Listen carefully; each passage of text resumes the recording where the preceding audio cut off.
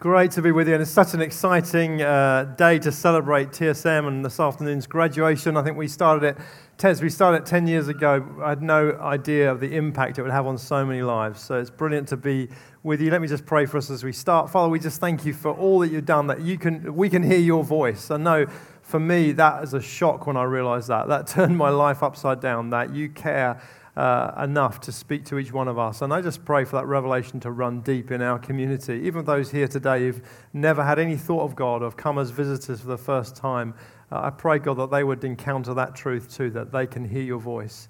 And speak to us today, each one of us, as we look at your word together and understand what you're speaking to us as a church. In Jesus' name, amen. Amen. You know, one of the things that kind of runs very deep in me is this sense that everyone is looking for God. Whether they know it or not, everyone is looking for God. And as a Christian now, but as an atheist before, I knew even then I was looking for God. I didn't know where to find him, and I didn't even believe in him, but I knew that I was looking for something. There was something out there. There was a deep sense. And you see that all around you in the world. People craving, looking for something. And sometimes I don't even know, and sometimes they get confused. I heard a story of a teacher. She asked her class, "Where is God?" One little girl said, "I think he's in heaven." And she said, "Oh, well done, that's a good answer." And another little boy said, "He's in my heart." And that was a good answer. And then one little boy said, "I think he might be in my bathroom." And the teacher said, "What makes you say that?" He said, "Because every morning my dad comes downstairs, he hammers on the bathroom door, he says, 'Good Lord, are you still in there?'" Which is a symptom of the fact that some people get confused. And, you know, in this search, I think it's a search that comes from deep within the human heart, that there's a deep place within us, that there's got to be, are we alone in the universe? Are we on our own? Are we here? Is there anything out there? That kind of cry. And it's interesting, at the beginning of the year, Theresa May launched a new initiative, and this is what she said. As she began the initiative looking at the whole area of loneliness, trying to solve the loneliness epidemic, she said, "For far too many people, loneliness is the sad reality of modern life." What's she saying? And she's saying that as a government, they've realized that loneliness, you can fix lots of other things around, but ultimately, if people are still lonely, no matter how much money you've got, no matter how much stuff you've got, loneliness is a sad reality of modern life. And that is one of the biggest epidemics, actually, in our society. They did a survey recently which would indicate that 9 million people in the UK would say that they often or always feel lonely. If you were to ask the kind of older generation, those retired, there's over 200,000 people in the UK who've not had a conversation with a friend or a family member in over a month. If you talk to young adults who are disabled, those who are under 34, 85% of that group would say they always feel lonely. And so there is an epidemic, does anyone acknowledge that?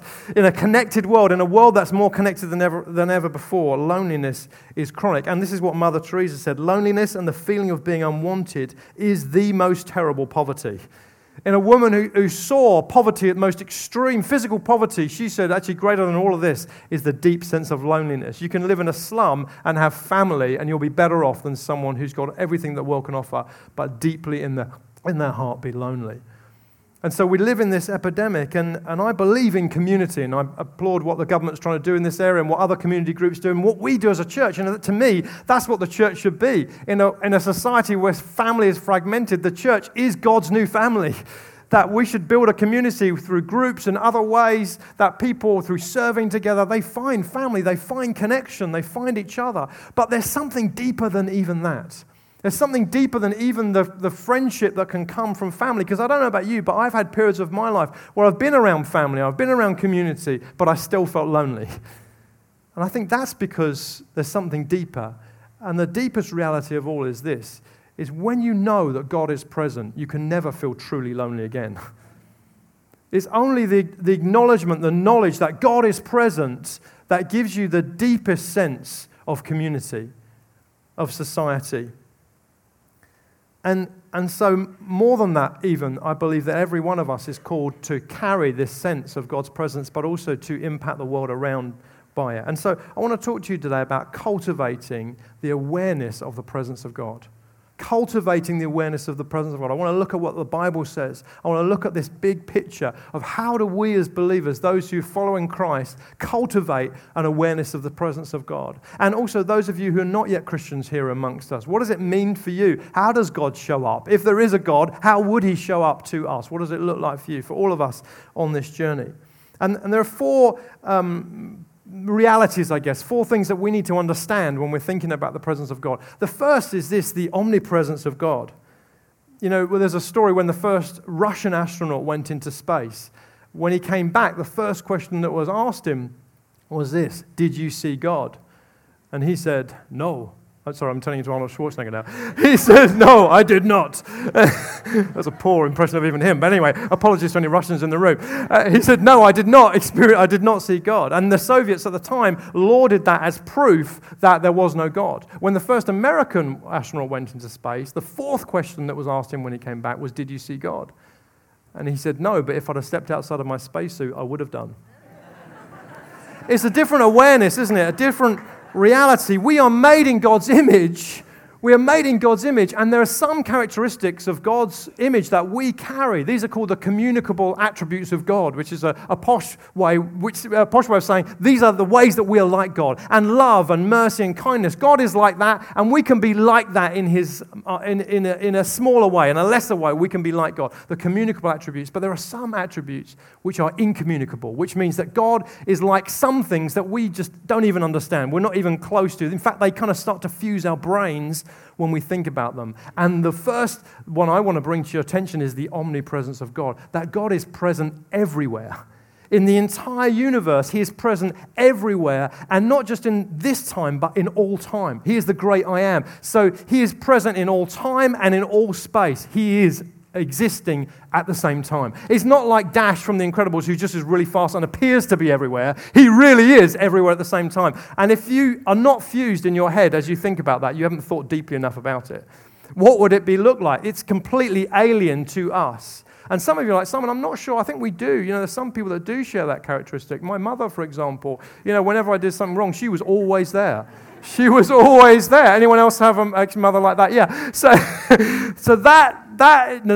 this is even different to your mum. God is so beyond that. He has an attribute of His omnipresence. He is there all the time. This is what Isaiah 66 says. This is what the Lord says: heaven is my throne and earth is my footstool. He is omnipresent. When you know that God is present, you will never be alone again. But there's more. The second point that the Scriptures, the Bible makes clear about God is not just He's omnipresent, He's everywhere in all space and all time. He is immanent. You might think, well, God's omnipresence seems a bit out there, seems a bit far, seems a bit remote. I can't really relate. But the Bible takes it deeper and says, no, God's not just omnipresent. He is immanent, which means He is near.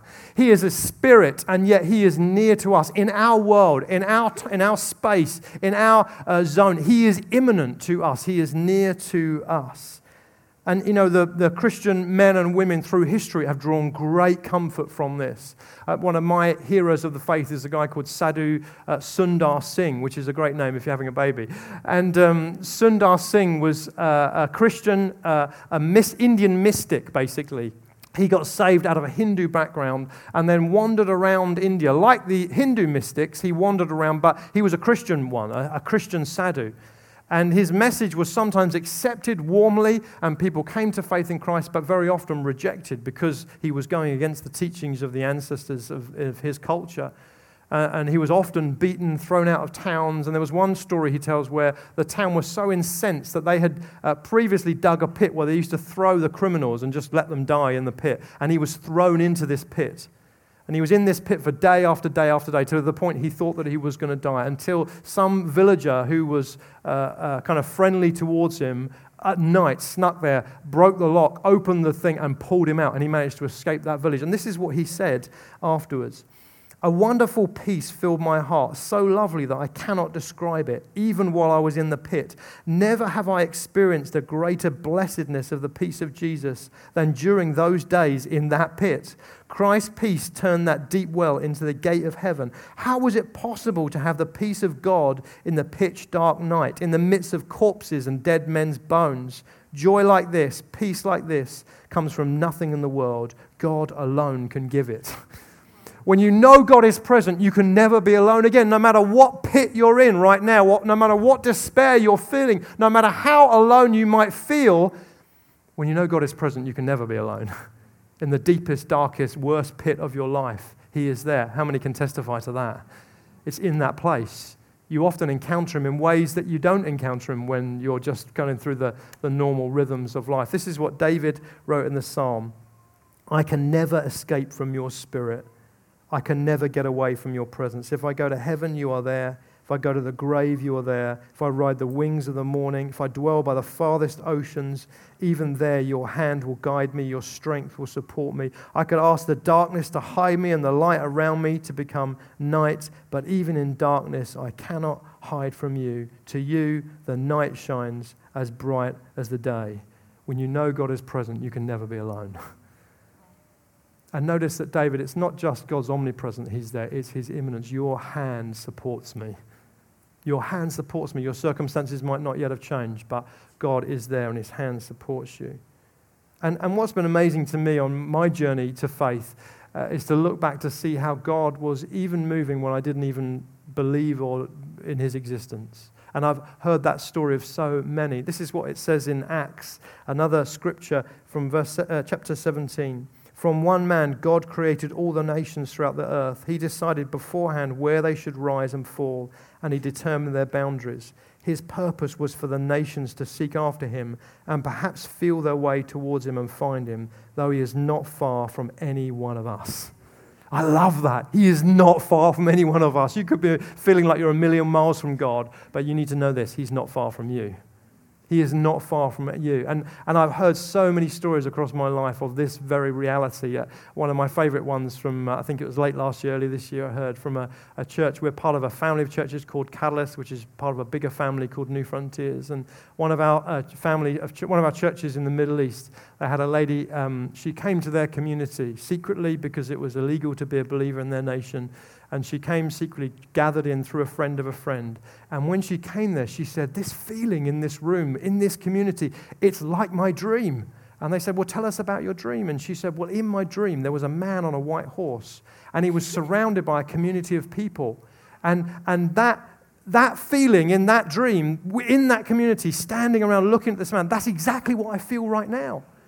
And they were able to open the Bible and show her that Jesus is the man on the white horse, and that they were the community around that man, and she gave her life to Christ. And then they asked her, well, when did you have the dream? And she said, I had it 30 years ago. But she said, I've been asking people ever since, could anyone tell me who was the man on the white horse? And no one's been able to tell me until this moment. God is there. He is working. And if you've got friends and family who are not yet come to faith in Christ, know this, God is at work. They might feel like they're a million miles away from Him, but He is very near to them. Have confidence. If you yourself this morning are not yet a follower of Christ, no. Look back over your life and try and see where was God moving? What was He doing in your life? So His immanence, and when you know He's present, you're never alone. But the third is this: His manifest presence. If we're to live in the reality of God's presence, we've got to understand both His omnipresence, both His immanence, but also His manifest presence. And His manifest presence is like His immanence in the sense that it's a recognition that God is near. But when God is immanent, I cannot acknowledge or even see or detect that He's there. But when He's manifest, I have no choice. I can see the hand of God at that moment. And this is what it says in Exodus. There's a story of a guy called Moses, and he was leading God's people out of slavery in a land called Egypt. And as he was leading them out, he was told to lead them to a promised land flowing with milk and honey, which in those days were kind of the luxury staple goods of the day, something that everyone would want to have plenty of. For you, I don't know what it is, Galaxy chocolate, I don't know, Marmite or something. No, probably not Marmite, is it? I don't know. People in the morning service someone said whiskey and cooked breakfast. I don't know. So a land flowing with whiskey and cooked breakfast. No, that's not good, is it either? Anyway, whatever, you draw your own story there.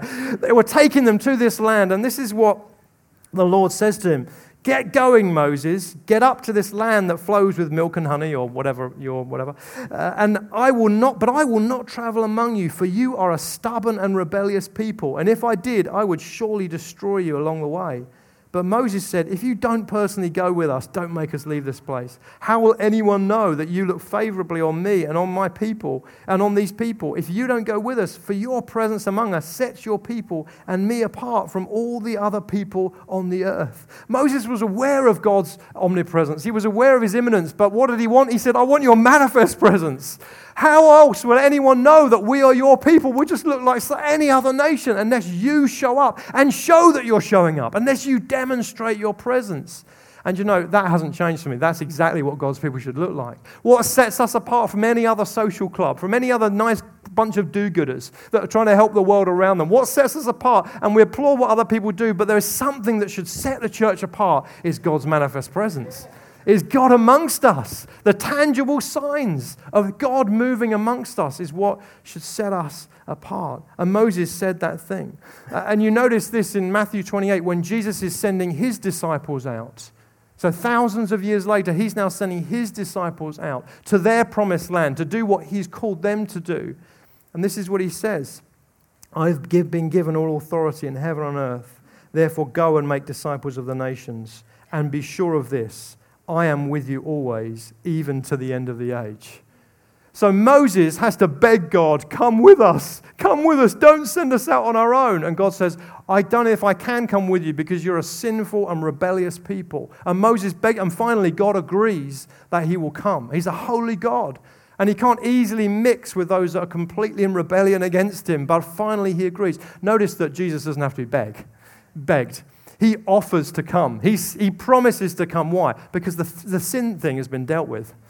The sin thing has been dealt with. When he died on the cross and rose again, the sin issue has been dealt with. We are now under the grace of God. We now experience that grace. So we don't have to beg God to come anymore. We don't have to say, please don't send me out there. We can just assume and expect, Jesus, you promised that when I go, you come. When I go, that you would not leave me alone, that your manifest presence would go with us. If you're in the mode to beg God, then you're thinking like Moses' day, and we're in a new day. We're in a new day. We're in a day when we can expect God to show up because he's promised to do so. And you might think, well, how? How does God show up? And there's lots of different ways, but a few. First, you can hear God's manifest presence. This is what it says in Acts 2. On the day of Pentecost, all the Christians, all the followers of Jesus were meeting in one place. Suddenly there was a sound from heaven like the roaring of a mighty windstorm, and it filled the house where they were sitting. Then what looked like flames or tongues of fire appeared and settled on each of them, and everyone present was filled with the Holy Spirit and began to speak in other languages as the Spirit gave them this ability.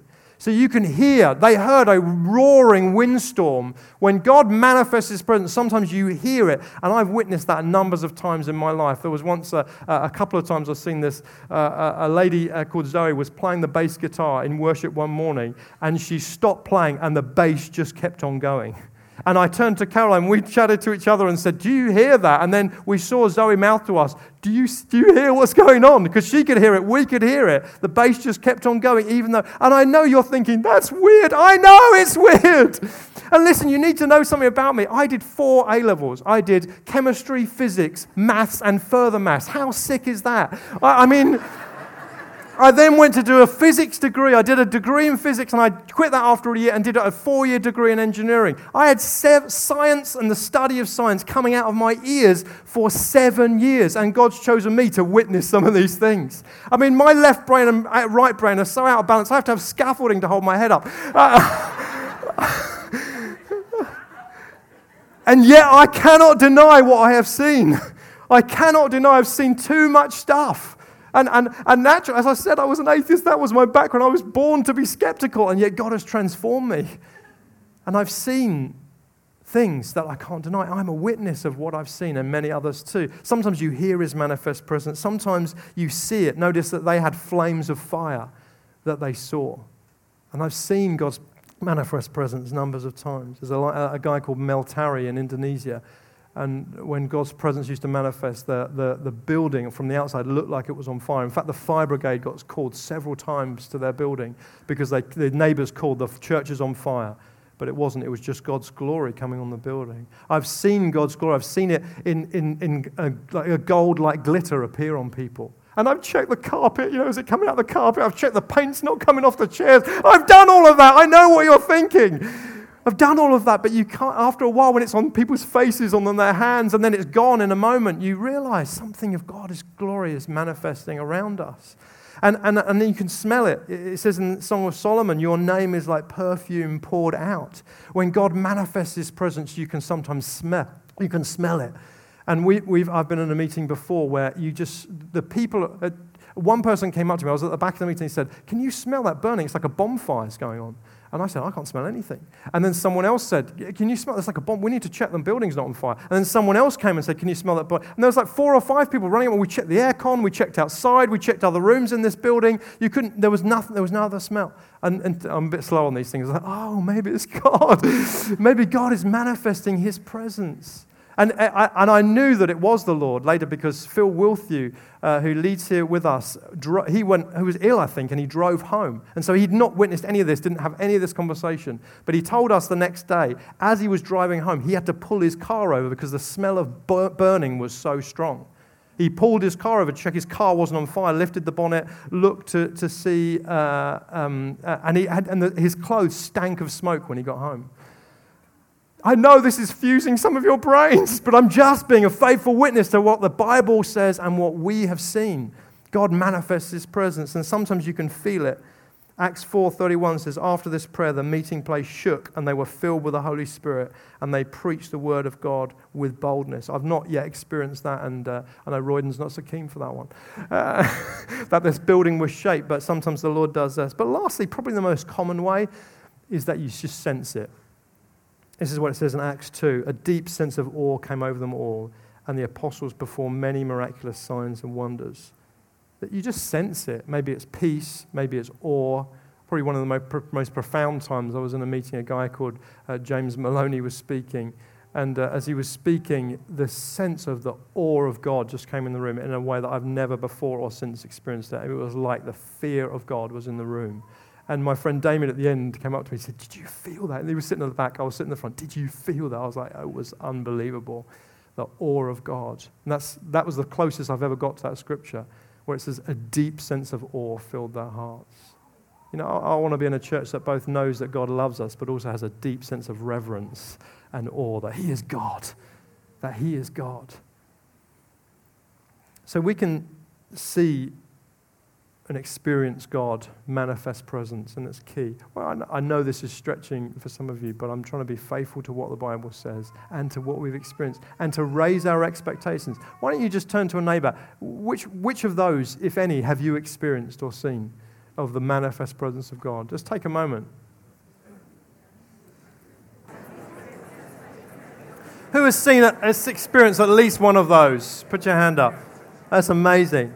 And if you haven't, the danger could be you think, oh, well, I'm a second-class Christian. You really are not. Do not take that conclusion. We are all sons and daughters of the living God. If we're a follower of Christ, it's not about what we've seen or haven't seen. Sometimes we see things, sometimes we don't. I'm a dullard on as far as these things are concerned. People have seen way more than I've seen. But the reality is it's not about what we've seen or what we haven't seen. It's about understanding that God loves to manifest his presence. And what do we do? When he does and we sense things, the danger can be we think it's just like a party trick. God's showing, oh, look, I can juggle. It's not that. It's not God's party trick, just saying, oh, look at me. No. When we sense the manifest presence of God, what should happen in our hearts? Faith. We should stop what we're doing and think God's got an agenda here. God's got an agenda. He is up to something. What is he up to? Immediately let your spiritual radar go up. And think, okay, Lord, because it's so easy, isn't it, in this life, just to go through the motions of life and you get in the tasks and you do that and the other and the other. But we've got to learn as people, when God manifests his presence, do not take it for granted. Stop and say, Lord, what are you doing? What are you doing amongst us? What are you doing in our community? What are you doing in our life? Who do you want to touch? Where do you want to move? Understand that. And the last thing is this. We've got to understand God's omnipresence. We've got to understand his immanence. We've got to understand his manifest presence. But probably more important than anything else, we've got to understand his anointing presence. This is what it says in Acts 4. While staying with them, Jesus ordered them not to depart from Jerusalem, but to wait for the promise of the Father. You heard from me, John baptized with water, but you will be baptized with the Holy Spirit not many days from now. You will receive power when my Spirit has come upon you, and you'll be my witnesses in Jerusalem, in all Judea, Samaria, and to the ends of the earth. Jesus didn't just promise his disciples that he would be with them, he promised that he would anoint them. That he would anoint them with his Spirit, that he would rub his Spirit onto them. That's what that word anoint means. He would rub his Spirit on them such that it becomes difficult to tell what's you and what's God. You become anointed by God. And this isn't just for a few elite. Notice he gave this command to all of his disciples. This is for all of us. No one is excluded. No one is second class. This isn't just for the kind of power people. This is for each one, that we would know his anointing. And you know, sometimes there are different stages. I think there's the stage where you're just unconsciously anointed. You haven't realized what you're carrying, that God has come on you and has touched you and has filled you with his Spirit. And certainly I've known that season in my life. I remember probably the first miracle I saw outside of a kind of church setting. I'd said on that Sunday, I'd said, if you're too afraid to pray for someone who's not yet come to faith in Christ and you want to pray for them, they're sick in some way, then call me. I mean, I wasn't expecting anyone to do it. And the next day, this lady called me and she said, I've got this guy, he's come to clean my oven, but he's got RSI in his wrist and he can't work. And the doctor's told him he's got to come off work for six months. But God can heal him, can't he? I said, yeah, I think he can. She said, well, you talk to him then. And she just shoved the phone over to him. And that was one of the most awkward conversations in my entire life. He said, hello. And I said, hello. And then we were both just silent. And no one knew what to say. And I said, she says that you're injured in your wrist. He's like, to be honest, I don't believe in any of this stuff, but I'm desperate. I cannot take 6 months off work. I've got my wife and kids to feed. I can't stop working. So I don't believe in this, but if you'll come, you can do whatever you want to do.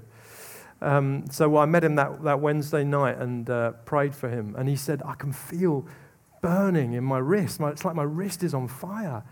And on the outside, I said, yes, that's what the Lord does when he heals people. On the inside, I was like, yes, I think we got it. I kept it calm on the outside. I didn't want him to know I was like the first time, you know. So we can be unconscious and we can become conscious. And that you see that in the disciples, don't you? The first time that Jesus sends them out. And they come back and say, even the spirits submit to us. They have no clue what they were carrying. And then we can become conscious. But Jesus said, someone deliberately touched me, and I felt power go from me. He was conscious. In fact, when a woman touched him in faith, he felt the power go out of him because he was conscious of the anointing of God's power on him. And, you know, it's recognizing that our journey is to move from being unconscious to conscious. God is on me from a follower of Christ, that the Spirit of God has been put in me. And I can grow in that and I can go deeper in that, but ultimately he is in me. Become conscious of that. Learn to feel the signs of his presence, his anointing on you. Some of you will feel electricity. Some of you, your teeth will rattle. Some of you will feel heat or warmth. Learn the signs of how God, and some of you don't feel anything. You just know. It's a consciousness awareness of it. What is it for you? In fact, just even now, some of you you've just sensed electricity just come onto your body, into your hands or into your mouth, or you've just become very sensitized. So just raise a hand if that's you. It's interesting, isn't it? And if you don't feel anything, that's fine. You know, there's sometimes I don't feel anything and sometimes I do. You've got to learn what the Lord is doing in our lives. We've got to learn if we're going to carry and be aware of God's presence. When you know that God is present, you're never alone again. And some of you go into difficult circumstances and situations, and the thing that you need is to be conscious of God's presence with you. You know, put your hand on that door as you walk into that workplace and think, God is present. Not only is he just present, omnipresent, or even imminent, or even his manifest, but he has anointed me to walk through this door right now. But the last thing is to be confident. Confident. This is what Peter, one of Jesus' earliest followers, says. When he's asked by a lame man for some money, I don't have any silver or gold for you, but I'll give you what I have in the name of Jesus Christ the Nazarene. Get up and walk. Notice he didn't think it was his power. He knew it was Jesus' power, in Jesus' name. In fact, later when asked about it, he says, do you think it's our power that's done this? No, this is in the name of Jesus this man's been healed. But he also knew that he had it. I don't have silver or gold, but what I have, I give you. He knew that he was carrying something. He was confident. And I just feel this is the journey for the church. Not to be unconscious, not even to be conscious, but more than that, we've got to learn to be confident in what you're carrying. What we're carrying in God. We've got to learn to be confident that God has anointed us, that His Spirit is on us, that He's not just wanting to be omnipresent, He is wanting to be very, very present through His church, through His people. Learning to be faithful with what you've already been given. Learning to seek more, to say, God, fill me more. I want to be filled again and again and again. You see that in the early church. Learning to carry with confidence what God has put in you is a key journey for us in the church today. Let me finish with this story. Martin Luther King, he was 26 years old when he took over the civil rights movement in the States. He got death threats from the Ku Klux Klan and others. He was under pressure. He was arrested by the police for just going 5 miles over the speed limit, put in his first night in prison, 26 years old. Came back that night, phone call from somebody saying, we're sick of you. If you don't get out of this town, we're going to kill you and blow your house up.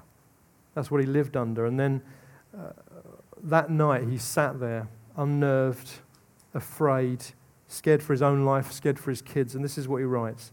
As I sat at that table, he said, thinking about the little girl and my little girl, and thinking about the fact that she could be taken away from me at any minute, I started thinking about a dedicated and devoted, loyal wife who was even there asleep.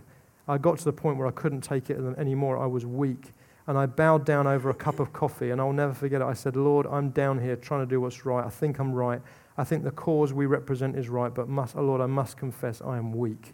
I am so weak now. I'm faltering. I'm losing my courage. And it seemed to me at that moment that I could hear an inner voice saying, Martin Luther, stand up for righteousness. Stand up for justice. Stand up for truth. And lo, I will be with you even until the end of the world. And I heard the voice of Jesus saying to fight on. He promised never to leave me alone. No, never alone, never alone. He promised never to leave me alone.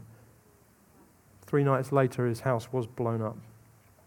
The front porch, a bomb was left on the front porch. He got through it, and this is what he said, my experience a few nights before had given me strength to face it. I am never alone. Wow. When you know God's present, you can never be alone again. No matter the deepest pit or whatever we face in our lives, the answer to the epidemic of loneliness on our planet is understanding this. God is present. God is present, and we can never be alone again. Let's take a minute to pray, shall we? What's the next step for you, for me? Come, Holy Spirit. Come, Holy Spirit. Wow. I just want to take a moment to pray. If you've not yet given your faith, you put your faith in Christ, but you've heard some things and seen some things this morning that I've said, you know what, I'm ready. Then just pray this prayer with me. Jesus, thank you that you have never left me alone. And I come to you today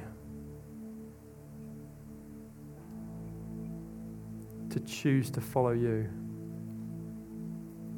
to receive your forgiveness, and to experience your presence. In your name. If you prayed that prayer, just while everyone else is focused on the Lord, just raise a hand so I can see you if that's your time to respond to Christ. Thank you. Just put your hand up high if you have taken that step today to follow Him. Thank you, that's great. Wonderful. At the end of the meeting, there's a team who are going to be at the Message of Jesus banner. You can go and chat to them and tell them what you've done, and they've got some stuff to give you. But for all of us, why don't we just stand wherever we are? And there's a TSM guys here and ministry team. If you just want to come to the front, and let's just lift our hands to heaven wherever we are. I know it's hot in here. We're nearly done. Aircon's obviously broken, but God is present. Just lift your hands to heaven and just receive now, because I want to pray for confidence. And I want you guys just to see what you feel the Lord doing, and just move around the room and just begin to pray for people. Just guys that have come forward, just look at what the Lord is doing and just move around and just begin to pray for people. I just want to pray, God, for a confidence. I just pray now for loneliness to be shaken off of hearts that have had a deep entrenched loneliness, even as believers, for the consciousness of your presence, your immanence, to lift them up. Come, Spirit of God. Come, Spirit of God. Thank you, Father. Thank you, Father. Come, Holy Spirit. I just pray, lift off. If you felt that, just a deep loneliness, and this message was for you on that theme today, just raise a hand. Nothing to be ashamed of. If you felt that, you just realize, you've battled with loneliness, just raise a hand high. Just think there's numbers that need to receive a touch from God. Come, Spirit of God, we pray for a deep consciousness of your presence that would go beyond anything that these guys have ever known before. Beyond community, and we pray for community. Beyond family, and we pray for family. Beyond that, a deep awareness of you. We say, come, Spirit of God, bless them. And we just pray for each one here. We pray for a consciousness of anointing. Come, Holy Spirit. A consciousness of the anointing of God. That your anointing is on us. That we are not sent out on our own, that we don't have to beg you to come with us, but that you love to come, that you love to come, that you love to move. Fill us, God, with a real awareness of what we're carrying in you. Fill us, God, with an awareness that when you are present, we are never alone. Fill us. Fill us. Thank you, Father. This is not something we earn. This is by grace. I pray, Father, for a confidence of your grace. Just look to Jesus. Just look to him and receive from him. Just receive from him. I just pray, Father, for the manifest presence of you to fall around us, that we would be sensitized to what you're doing, that we'd be able to stop. Some of you just need to surrender your diary to him. You've realized you have been aware, but you just keep on going, and it's time to learn to stop, to say, God, what are you doing? I can sense your manifest presence. What are you doing? I want to partner with you. I want that more than getting the tasks done, more than the next thing I've got to do. I want you. I want to partner with you. That's the greatest goal. That's the greatest aim of my life. Some of you, even in your mind, you need to tear up your diary, tear up your to-do list.